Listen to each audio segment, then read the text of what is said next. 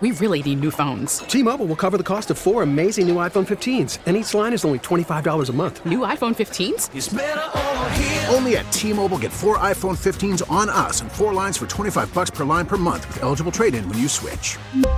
Minimum of 4 lines for $25 per line per month with autopay discount using debit or bank account. $5 more per line without autopay, plus taxes and fees. Phone fee at 24 monthly bill credits for well-qualified customers. Contact us before canceling account to continue bill credits or credit stop and balance on required finance agreement due. $35 per line connection charge applies. See T-Mobile.com. Worried about letting someone else pick out the perfect avocado for your perfect impress them on the third date guacamole? Well, good thing Instacart shoppers are as picky as you are. They find ripe avocados like it's their guac on the line. They are milk expiration date detectives. They bag eggs like the 12 precious pieces of cargo they are. So let Instacart shoppers overthink your groceries so that you can overthink what you'll wear on that third date. Download the Instacart app to get free delivery on your first 3 orders while supplies last. Minimum $10 per order. Additional terms apply. 97.1 FM Talk. On demand audio.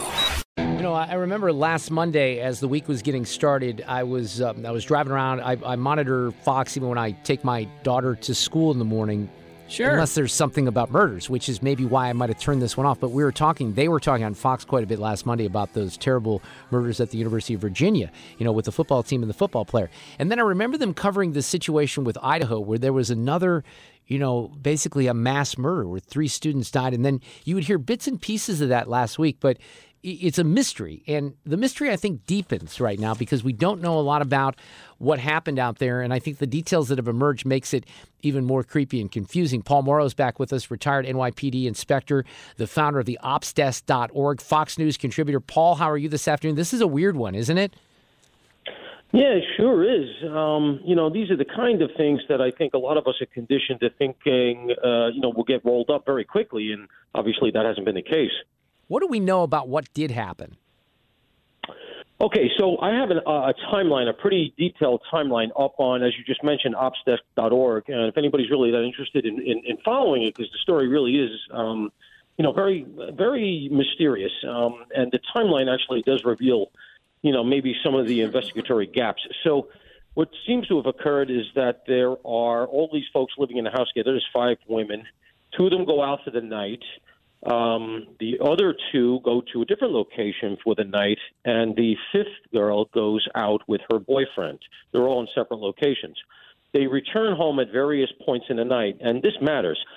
The 2 girls who went out earliest go to their respective rooms and go to bed.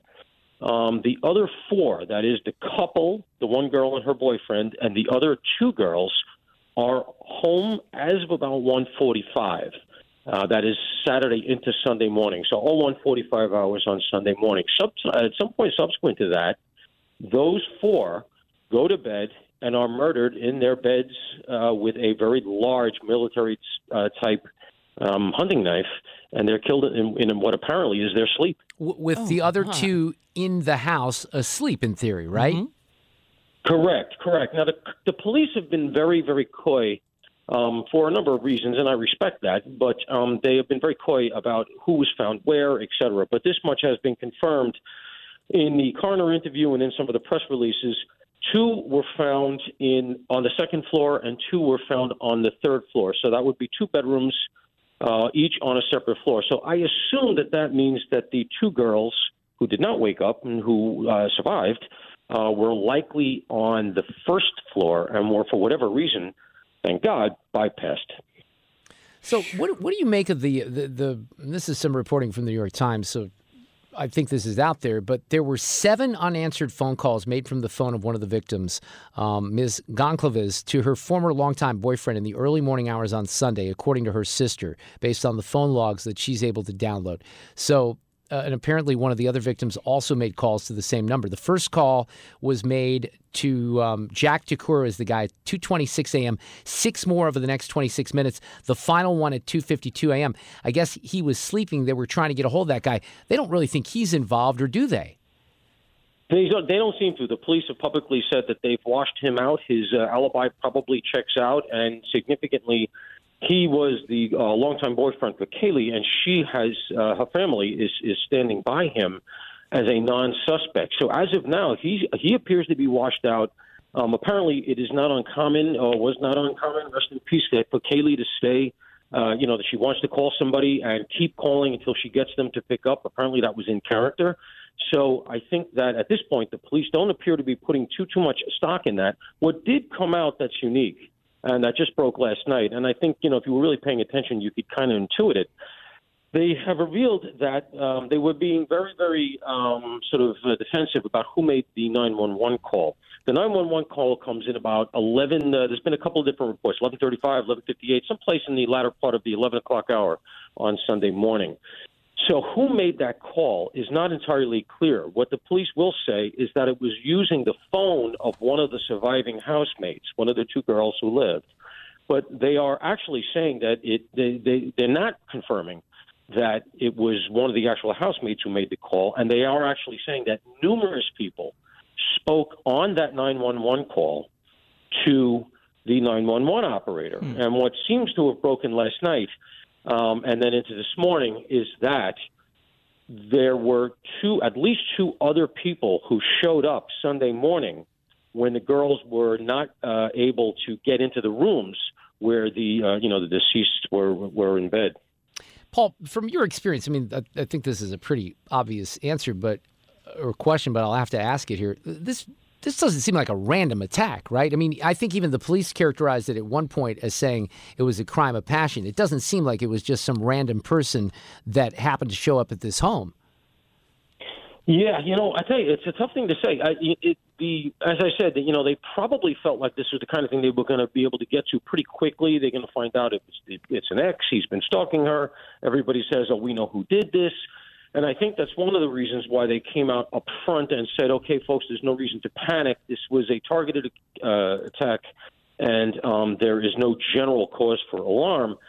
They also probably could see, obviously they could see that the bodies had been there for at least 7-8 hours, and so they didn't want to cause a panic on campus that something was imminent, that somebody was running around free. When it didn't yield to them right away, they had to walk that back, and rightly so, and to their credit, they did. And I'm sure they knew that they were going to get some grief for that. So what do you have? You have one of two things. We even have what you're talking about, was a crime of passion, right? Something that's really targeted with a capital T, somebody who's obsessed with one of the girls and just, couldn't manage to live without this person, and then maybe does the other three to keep them quiet because they were aware of the fact that he had been in the house. And I'm saying he cognizantly, because it's likely a male. But the other possibility, and that's the one that's really discomforting, is that this is not so targeted, that this is completely random, that there's no real direct connection that the police are going to be able to make to the victims. This is very rare. I don't think this is the case. But that's where you get into serial killer territory. Somebody who kills because they enjoy it. There's no signs of sexual abuse, so there's no sexual motive here, which is usually what you get with a serial killer type. But it's not unheard of for them not to. So if you have the latter, it's very, very tough to solve because those people don't have a connection to the victims. It was a crime of opportunity. And now you're into a very sort of needle in a haystack scenario. But Paul, it's Sue. My question is, if he passed two of them by and went for these people specifically, wouldn't that indicate that he was shooting for, or going for these specific people? Yeah, maybe, I guess one of the questions is, did he even know the other two two students were in the apartment? Maybe he didn't know. Right. Well, that's where I was going. And there is, like every theory of the case has a sort of counterbalancing, but in this case, right. Because, for instance, to go to the idea that, he passed them the other two by. First of all, apparently the other two, according to some reporting, were not only in their rooms earlier but had their doors locked. Secondly, one of the front door has a keypad. Now, the keypad, apparently the family is saying the girls kept it locked. A lot of other people are saying everybody knew the code. It was out in the air. It was kind of a party house, people going in and out. But one of the second floor bedrooms has a sliding door off of a balcony. Oof. And that is reachable because the house is at a dead end and it's built against a mountain. So if you're coming down from the mountainside, you actually apparently can access that second floor, and that would gain entry into one of the bedrooms that I assume is where the two of the victims were. So that would explain why maybe nobody on the first floor was bothered. The killer could have exited through the same second floor doorway. Jeez. Yeah, this is a crazy one. I mean, I hope we get some answers. I do too. Now, having given all these outlying, very outlier scenarios and stuff, I will tell you that I have confidence they will solve it. I think it's going to be done through forensics. Actually, it's going to be done through digital forensics. If I had to guess, I think that what they're going to do is I'm sure, scraping the phones, the social media, the text messages. They're seeing who hit the Wi-Fi in the house during the period involved. They're pulling the cell tower information. They're doing all kinds of comparison. Those things take time, but they are ultimately going, I think, be fruitful. And then what you'll have is a scenario where, okay, they have a possible or a couple of possibles that they're honing in on, and now the DNA is going to matter. DNA is not like fingerprints. The database is not that populated nationally. So getting DNA, it's not you can just feed it into the computer.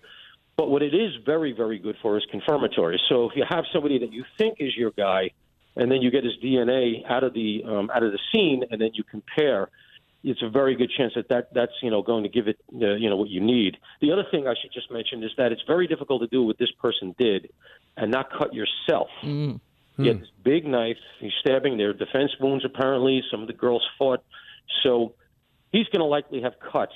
If I'm running this investigation, I make an A-list of my top 30, 40 possibles that lived in the area that I contact with these folks, and I put eyes on them. And the problem is that so many of them have gone home for Thanksgiving. Well, right. But, you got to get the FBI help you, who are helping. You get local police in the various areas. And I say, can you go out, knock on the door, eyeball this kid? Are his hands cut up? Does he answer the door wearing gloves inside the house? Is he hiding his hands while he's talking to you? You get something like that, and now you got to start concentrating. With defense wounds and with, some indication that people were fighting the attacker off, we're just assuming the two that survived were intoxicated, asleep, just so, hard asleep they didn't hear anything? Yeah, that's a good question. That is the theory. Yeah, they were all out, and they were all out in different locations. And the theory seems to be that they were, likely, sleeping heavy, maybe because they were intox.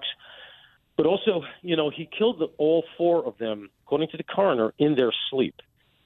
So while there is signs of struggle, apparently, and some defensive wounds and some fingernail scrapings were taken for the DNA, it does seem like all four were killed while in a dead sleep, which would mean that, there's fighting and then there's fighting. It might not have been much. It might have just been a sort of reflexive response. Right. Well, you can understand the person probably had something over their mouth so they couldn't scream. I mean, the whole thing is horrifying. It really is.